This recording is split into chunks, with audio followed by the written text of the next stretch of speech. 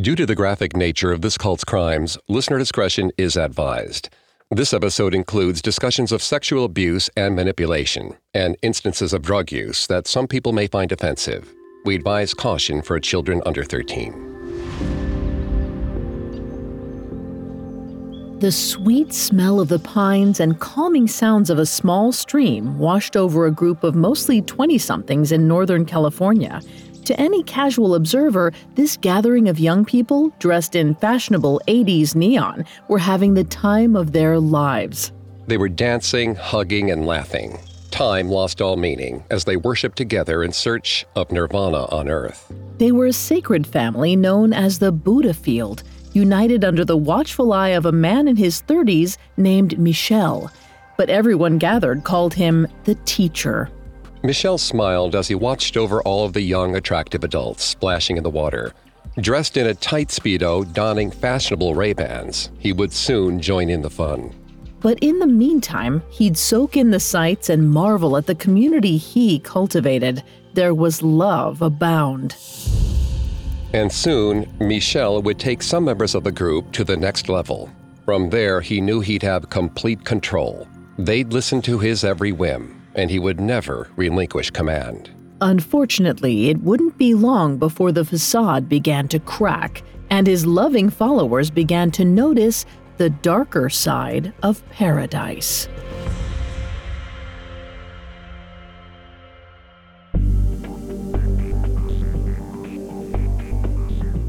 Hi, I'm Greg Polson. And I'm Vanessa Richardson. And this is Cults, a Spotify original from Parcast.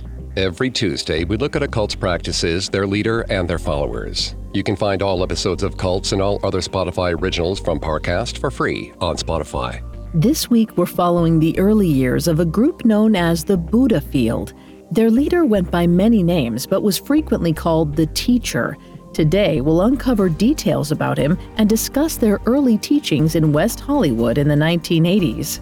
Next week, we'll explore the group's erratic movements as the Buddhafield attracted attention from outsiders. We'll follow along as they found new homes in Austin and Hawaii and learned of their leaders' dark secrets. We have all that coming up. Stay with us. Hear that? It's the sound of someone whacking the ground with a rake. Specifically, they're beating around the bush, which we've done enough of in this ad too, so let's get right to it. The new Moneymaker scratch-off from the Ohio Lottery doesn't beat around the bush. Money Maker. Play the game and you could win money, up to $2 million. With more than $88 million in prizes, ranging from $50 to $500, Moneymaker cuts right to the cash. Lottery players are subject to Ohio laws and commission regulations. Play responsibly. Imagine you're a fly on the wall at a dinner between the Mafia, the CIA, and the KGB. That's where my new podcast begins. This is Neil Strauss, host of To Live and Die in LA, and I wanted to quickly tell you about an intense new series about a dangerous spy taught to seduce men for their secrets and sometimes their lives. From Tenderfoot TV, this is To Die For. Search To Die For in your podcast app to follow the show. There's a new class of blockbuster drugs. Drugs like Ozempic. They're changing bodies. And all of a sudden, just the weight starts falling off. Fortunes. It just got too expensive. They're just bank breakers. And industries. There was a lot of excitement. There was a lot of skepticism. The impact of these drugs from business to health is just beginning. From the Journal, $1 Trillion Shot. Find it in the Journal feed wherever you get your podcasts.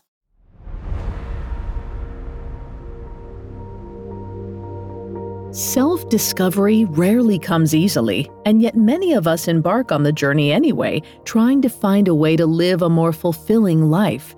However, most never take the journey alone.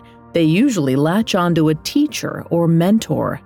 They can take the form of a pastor, imam, or guru. People put tremendous amounts of faith in these people, and usually it's rewarded. But in the case of the Buddhafield, followers lost decades of their lives to a self-gratifying charlatan. In the 1980s, many young people, born too late to be a part of the hippie movement, witnessed a massive cultural shift. They watched as their elders moved from spirituality to rampant consumerism. People were handing over their tie-dye shirts and peace signs for corporate jobs and fancy cars. In the wake of this societal shift, plenty of young people felt a drastic disconnect from the world in front of them. They were looking for deeper meaning amongst the bombast of MTV, Reaganomics, and Miami Vice. In West Hollywood, California, many were finding ways to center their spiritual lives. Despite the predominant shift in culture, pockets of transcendent communities remained, like the group of ardent followers who looked to Jaime Simon Gomez for meaning. The known details of Gomez's early life are scarce. According to some of his followers, he was born in Venezuela sometime in the late 1940s or early 1950s. His father was wealthy, an owner of either a coffee company or a ranch. Some followers later heard whispers that Gomez suffered the loss of either a brother or his mother at a young age. If true, this event would have had a pronounced impact on his life, propelling him to ponder questions of the afterlife or meaning of existence. Vanessa is going to take over on the psychology here and throughout the episode. Please note, Vanessa is not a licensed psychologist or psychiatrist, but we have done a lot of research for this show. Thanks, Greg. According to a passage in Bereavement, Reactions, Consequences, and Care from the Institute of Medicine, unlike adults who can sustain a year or more of intense grieving, children are likely to manifest grief-related affects and behavior for many years after loss occurs. While it's difficult to ascertain the direct effects of this loss on Gomez, there's little doubt of the impact. Gomez didn't want to work for his family. Instead, he felt called to the stage and stardom. From what anyone can tell, he was fascinated with dancing from a young age, more specifically, ballet. This passion drove him to achieve perfection, but Gomez likely didn't feel like he could rise to stardom in his home country, so he made his way to the United States. He headed straight for the West Coast to become a star. Shortly after arriving in the U.S., Gomez formulated the stage name Michel Rostand. From that moment on, all attributions and accolades were given to Michel. After giving himself a fresh start, Michel found his way to the Bay Area. There, according to followers, Michel joined the Oakland Ballet. The opportunity gave Michel a large stage to perform on. Michel trained incessantly. His body was in perfect shape, and he took on the appearance of an elite dancer. Yet success never materialized from his dancing career. So Michel eventually tried a different route and moved over 350 miles south. He joined the movie industry in Southern California, taking another crack at stardom. Maybe he hoped that his good looks would help him out. He had piercing dark eyes, a thick head of black hair, and a body that any actor would kill for. It seemed that he even had some early success. He landed bit parts in shows like Hawaii Five-0 and Beretta. While there was likely little acting involved with these roles, it seemed to have provided Michel with enough to get by. During this time, Michel supplemented his income by appearing in gay adult films. While not glamorous, it was work that he could get easily because of his physique. Then finally, a big break. He managed to score a small role in a film, 1968's Rosemary's Baby. That part wasn't anything to write home about. Michel only had a few seconds of screen time, but the film was a smash, and any little bit of association was good for his blooming acting career. Unfortunately for Michel, that flower never came to prominence. He struggled to get cast in another role for a big project. Maybe his Venezuelan accent threw off casting agents, or maybe his acting skills simply weren't up to par. But whatever the case, stardom never materialized. He seemed to make do with small roles here and there, and even spent some time as an acting coach over the next decade. But Michel felt empty, unable to achieve his dreams of stardom. So, sometime in the late 70s or early 80s, he decided to reinvent himself. Over his time in Los Angeles, he'd grown interested in Eastern philosophies and New Age practices. They offered a sense of understanding and enlightenment of the self that he could relate to. So, over the next several years, Michel set about changing his life. He took classes on meditation and received several certifications. In the historically accepting community of West Hollywood, Michel offered yoga classes and even guided small meditation sessions that he called satsang. Amongst the throng of young people looking to make it in Los Angeles, Michel carved out a community for himself with those looking for enlightenment. To his students, he appeared to have a unique, divine connection with the universe and God. His past was murky. He'd mentioned things about his earlier life in passing, like his acting career or his home in Venezuela. However, no one person had enough information to piece everything together all at once.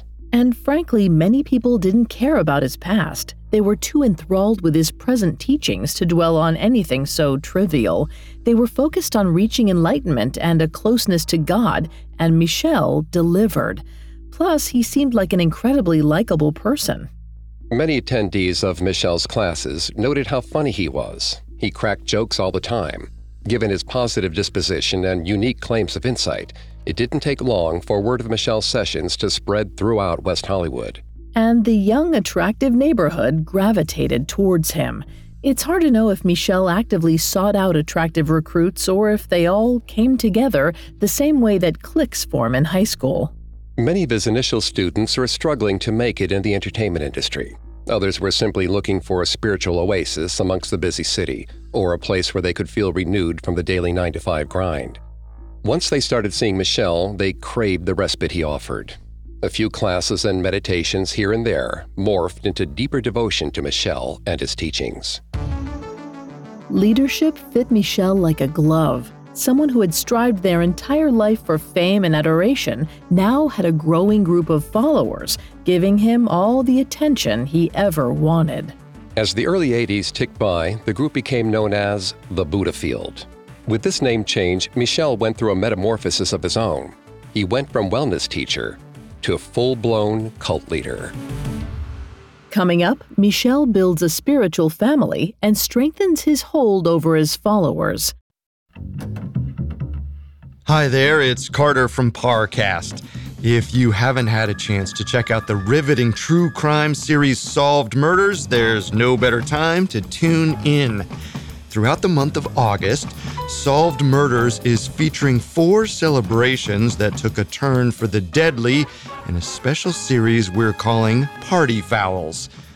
From a murder in the New York nightclub scene and a house party gone horribly wrong, to a terrifying evening at the Tate residence and a sex party with sinister results, go deeper inside 4 affairs remembered for all the wrong reasons. And if you like what you hear with Party Fouls and want to uncover more of history's most captivating cases, be sure to follow Solved Murders on Spotify. There you'll find a new episode released every Wednesday. Solved Murders is a Spotify original from Parcast. Listen free only on Spotify. Now back to the story. By 1985, Michel Rostand had gained a steady number of followers in West Hollywood, all looking for enlightenment. What started as yoga and dance gatherings quickly morphed into a full-time affair. They called themselves the Buddhafield. Michel's teachings were a combination of traditional Eastern teachings. He drew from Buddhism and Hinduism, then mixed in with some of his own West Coast flair. When members of the Buddhafield weren't working their normal 9-to-5s, they were with Michel. They gathered on evenings to sing, dance, and listen to him dispense wisdom. Even though he was at the center of everything, Michel made it clear early on that he wasn't all that special. Sure, it was a bit of a contradiction. He told his followers that as their spiritual teacher, he, of course, had a clearer spiritual connection, but he wasn't holy. He only represented God on earth. Though that didn't mean that members of the Buddhafield weren't meant to praise him. They often did so daily, by either affirming their love for him or by honoring him as their divine teacher during their services. He explained that by praising him, they were using him as a conduit to reach God, much in the same way that people in Christian churches worshipped in front of crosses or pictures of Christ. While this behavior might have seemed strange from the outside looking in, those in the Buddhafield saw no problem. Many members of the group later commented that they were too intoxicated by the loving environment to see anything strange about it. Everything about the Buddhafield revolved around love, purpose, and a sense of family. That environment, a group full of attractive and loving 20-somethings, proved irresistible. This was certainly true for 22-year-old Will Allen. Will had grown up in a fairly traditional Catholic family. But after going away to college, where he came to terms with his sexuality, Will now found his parents less than supportive. As a young gay man, Will didn't have a place to call home. So when his older sister in West Hollywood told him of an accepting group called the Buddhafield, Will was intrigued. He found a community beyond his wildest dreams. Immediately upon his induction into the group, Will felt the love and sense of family he'd lost at home. In the Buddhafield, Will belonged. They accepted his sexuality and found a use for his filmmaking passion. Michel took a liking to Will and brought him under his wing. He wanted to guide Will and also have him film what went on in the Buddhafield. Not only would the footage document the group, but Will could be used to make films that helped spread the group's message. Wherever Michel went, Will was there with his camera. He documented everything, the good and the bad. Despite having an air of openness and love in the Buddhafield, Michel also enforced some demanding requirements from his followers. Michel taught that people needed to honor their bodies as well as their minds. As a result, most members of the Buddhafield spent plenty of hours each week working out. Under Michel's tutelage, they all pushed each other to stay thin and fit. To foster this environment, Michel led his followers in ballet classes. While some found enjoyment in the activity, most followers had little affection for the dancing sessions. In stark contrast to his loving message, Michel required perfection in ballet. During these classes, the funny, jovial teacher disappeared as he scolded anyone who fell short of the mark. But it seemed that those in the Buddhafield simply put up with this draining activity because of how much they enjoyed Michel's teaching and being a part of the group as a whole. These classes were only the first signs of Michel's growing control over their lives. Despite being surrounded by other young, attractive people, Michel forbade his followers from having sex. He said it was a low form of energy that didn't add to their spiritual journey. While many of the newer members followed Michel's teachings to a T, those who had been a part of the Buddhafield for years still had sex. They often slept with each other, but they kept these interactions on the down low, always making sure Michel didn't find out. On the weekends, Michel planned trips to the beach or the mountains. These events were perfect rejuvenating cleansers after a tough week at work and filled the spirits of Buddhafield members. There, out in nature, they danced and sang together. To those on the outside, the group likely looked like an athletic college club. Inside, they were a family, growing closer all the time. The highlight of these weekend trips included something called Shakti. It was a ceremony Michel performed to transfer his energy to his followers. One by one, Michel's followers kneeled in front of him. First, he rubbed his hands over the person to help stimulate the flow of energy. Eventually, Michel laid his hands on their heads and placed his thumbs over their foreheads to direct his energy to them. This thumb then vigorously shook back and forth as the person's head slowly bent back. In response, the person on the receiving end often started shaking. From Will Allen's footage, Buddhafield members convulsed, so overcome by the power of Michel's energy and raw emotion. They experienced a euphoria that was hard to explain or comprehend. They felt coated in love, not only from Michel's energy, but also from their Buddhafield family that surrounded them. These experiences proved to the group that Michel was as gifted of a teacher as he claimed. These euphoric experiences might also explain why Michel's followers started to cater to his every whim.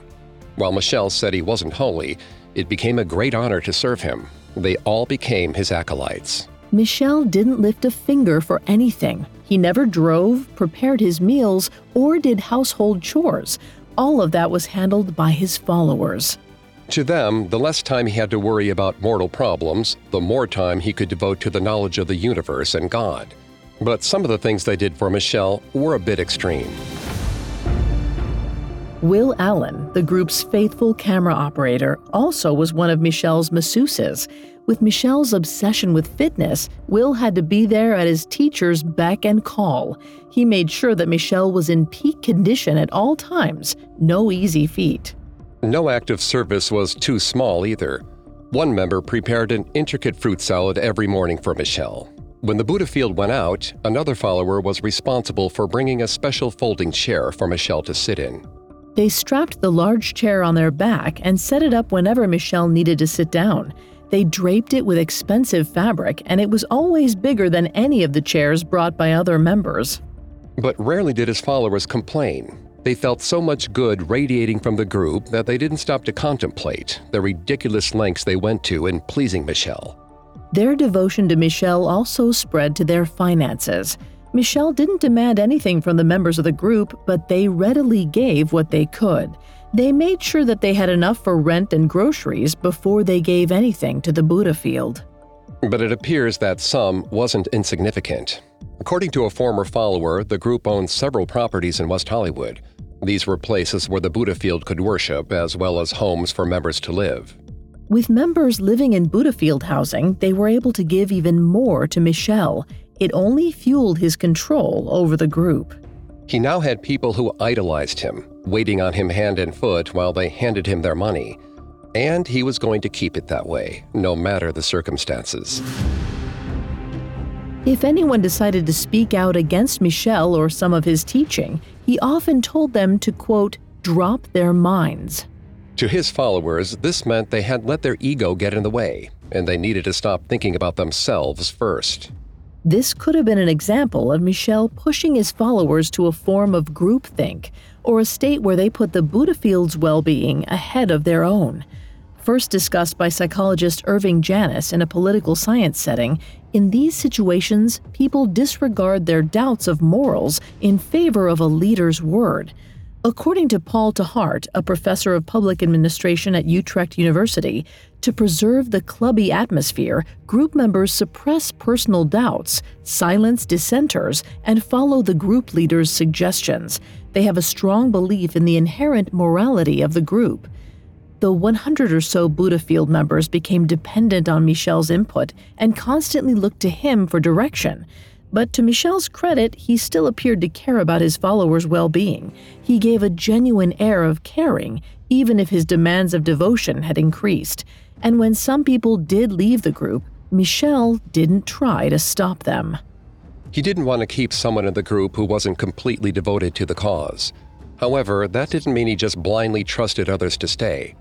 To further keep tabs on loyal Buddhafield members, Michel also held hypnotherapy sessions that he called, quote, cleansings. Every member of the Buddhafield had this performed once a week and paid $50 to Michel for his time. He said the purpose of these meetings was to free themselves from past trauma as a way to be closer with God. But during their private sessions, Michel learned everything about a follower's life.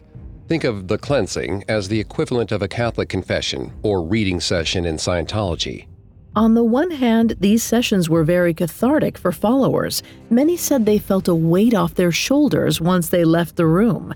On the other hand, Michel now knew the Buddhafield's past, their fears, and deepest desires, and he would wield those secrets however he pleased, all to maintain his rule. Coming up, the Buddhafield is threatened by the outside world for the first time, and Michel decides to flee. Now back to the story. By the late 1980s, Michel Rostand had cemented his place as the master and teacher of the Buddhafield, and he had no intention of slowing down.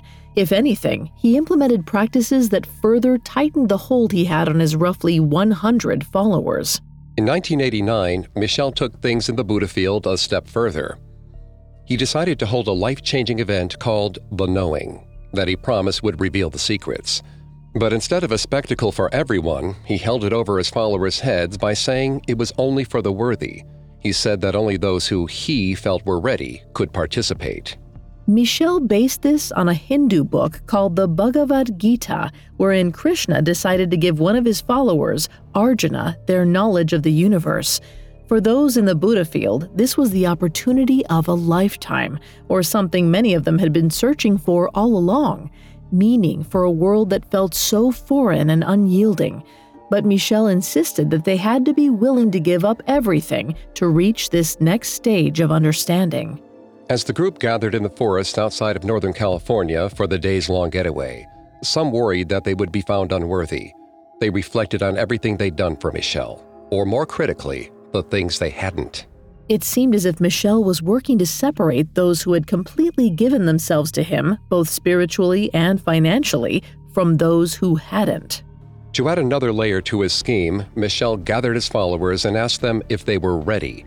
He told them that he would know if they were ready or not. With their decisions cast, Michel walked away. Over the next several days, Michel sat in his ornate chair draped with a tapestry as his followers walked up a path to meet him one by one. There, they knelt in front of him and awaited his decision. He placed his hand on their head and asked if they were willing to give themselves up for God. Many replied that they were. Then, after what must have felt like an eternity under his intense gaze, Michel handed down his final verdict. Unfortunately for some, he rejected them. They needed more time before they were ready for divine knowledge. They left his presence feeling unworthy and unsure of what they'd done wrong. While defeated, their reactions were drowned out. The excitement of those Michel determined were ready spread throughout the camp. They would soon get the secrets to the universe. Accounts of the knowing are vague. From most descriptions, the proceedings were a combination of weekly, quote, cleansings and a souped-up form of Shakti, though the finer details of the knowing were kept secret. Those who were granted the privilege painted it as a psychedelic experience. They saw a multitude of shapes and colors and felt an overwhelming sense of happiness and calm. Members of the Buddhafield who had received the knowing were likely experiencing a form of religious ecstasy. According to researcher Kai Bjorkvist, when a person is using an ecstasy technique, he usually does so within a tradition. When he reaches an experience, a traditional interpretation of it already exists. The Hindu mystic experiences unity with Brahma, while the Catholic mystic sees visions of Jesus and Mary. For those in the Buddhafield, the ecstasy was tied to Michel's divine connection to God. After the ceremony ended, those who had the knowing returned down the path in a daze. Some were so overcome by emotion that other Buddhafield members had to physically carry them. Some followers said they saw atoms and electrons whizzing around them. One member of the Buddhafield said the euphoric experience lasted for 3 days, during which time they felt like they'd dropped acid. The feeling throughout the camp over those few days was of love and acceptance. Even for those not chosen, they now had a new goal to strive towards. During these days in the mountains, Michel approached Will Allen. He said he'd been awake at night fighting with God.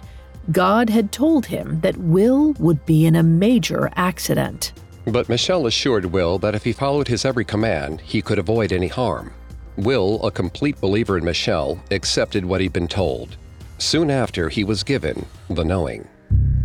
At the end of the trip, the Buddhafield packed everything up and headed back home to West Hollywood. But while everyone was busy trying to connect to the universe and praising Michel, he further abused his position of power. Michel kept those he liked the closest, followers like Will and others. They went with him nearly everywhere. So when Michel wanted a trip to Hawaii, he took Will and a handful of other devout followers with him. There, they enjoyed the beach, went snorkeling, and in general had a relaxing time. But beyond the fun, the members were still there to serve him. They cooked for him, took him around town, and made sure that his body was in peak condition.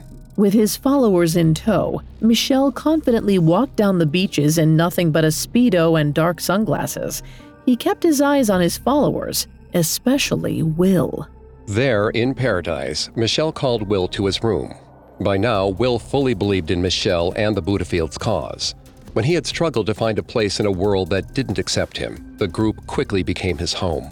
So when he arrived at Michel's room that day, he likely didn't think anything was amiss. But Michel had other ideas. He told Will that he wanted to help him become even closer to God. Then Michel sexually assaulted him. Michel claimed that his master years before had done the same thing with him. He said that what they did was for Will's own good. He made Will promise to keep what happened a secret. Out of devotion to Michel, he agreed. After the trip to Hawaii, life in the Buddhafield carried on as usual. Many followers felt like they had everything they could have ever wanted: a close community, a spiritual family, and access to a man with knowledge of the secrets of the universe. They often joked about what things must have looked like from the outside. They knew they came off like a cult, but they always laughed it off. They didn't feel like they were being taken advantage of. Michel demanded a lot from them, but that was just the sacrifice to reach happiness. They were chasing nirvana.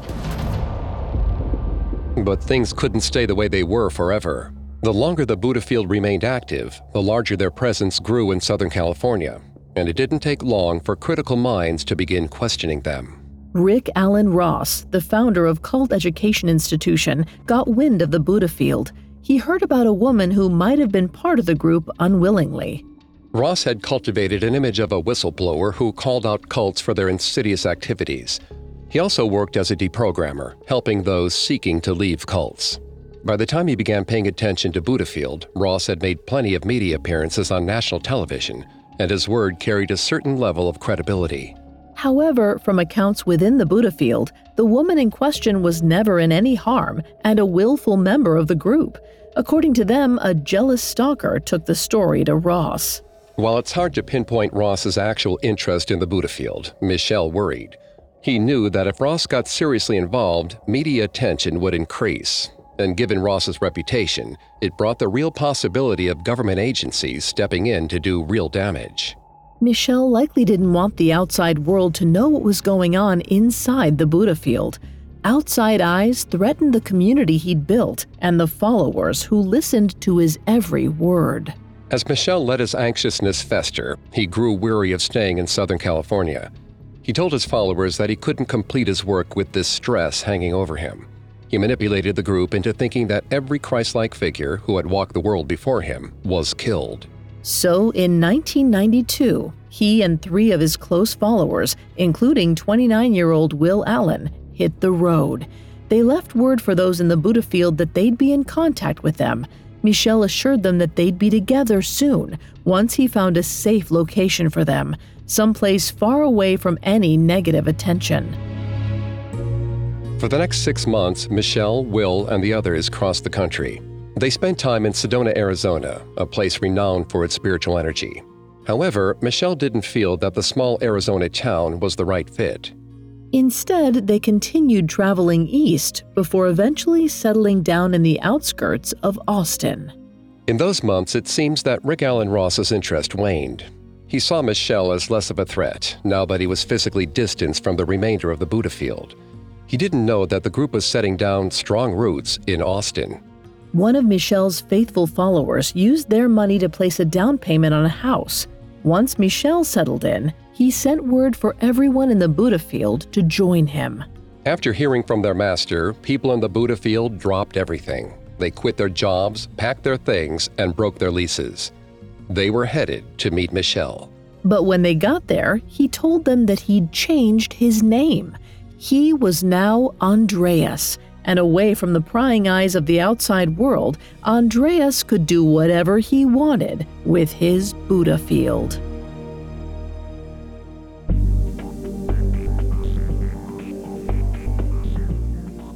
Thanks again for tuning into Cults. We'll be back next Tuesday with part 2 of the Buddhafield. We'll discuss Andreas's growing cult of personality and uncover the bombshell that destroyed the Buddhafield. For more information on the Buddhafield, amongst the many sources we used, we found Will Allen's documentary, Holy Hell, extremely helpful to our research. You can find all episodes of Cults and all other Spotify originals from Parcast for free on Spotify. We'll see you next time. Cults is a Spotify original from Parcast. Executive producers include Max and Ron Cutler. Sound design by Russell Nash. With production assistance by Ron Shapiro, Trent Williamson, Carly Madden, and Bruce Gatovich. This episode of Cults was written by Robert Tyler Walker, with writing assistance by Abigail Cannon, fact-checking by Amber Hurley, and research by Brian Petras and Chelsea Wood. Cult stars Greg Polson and Vanessa Richardson.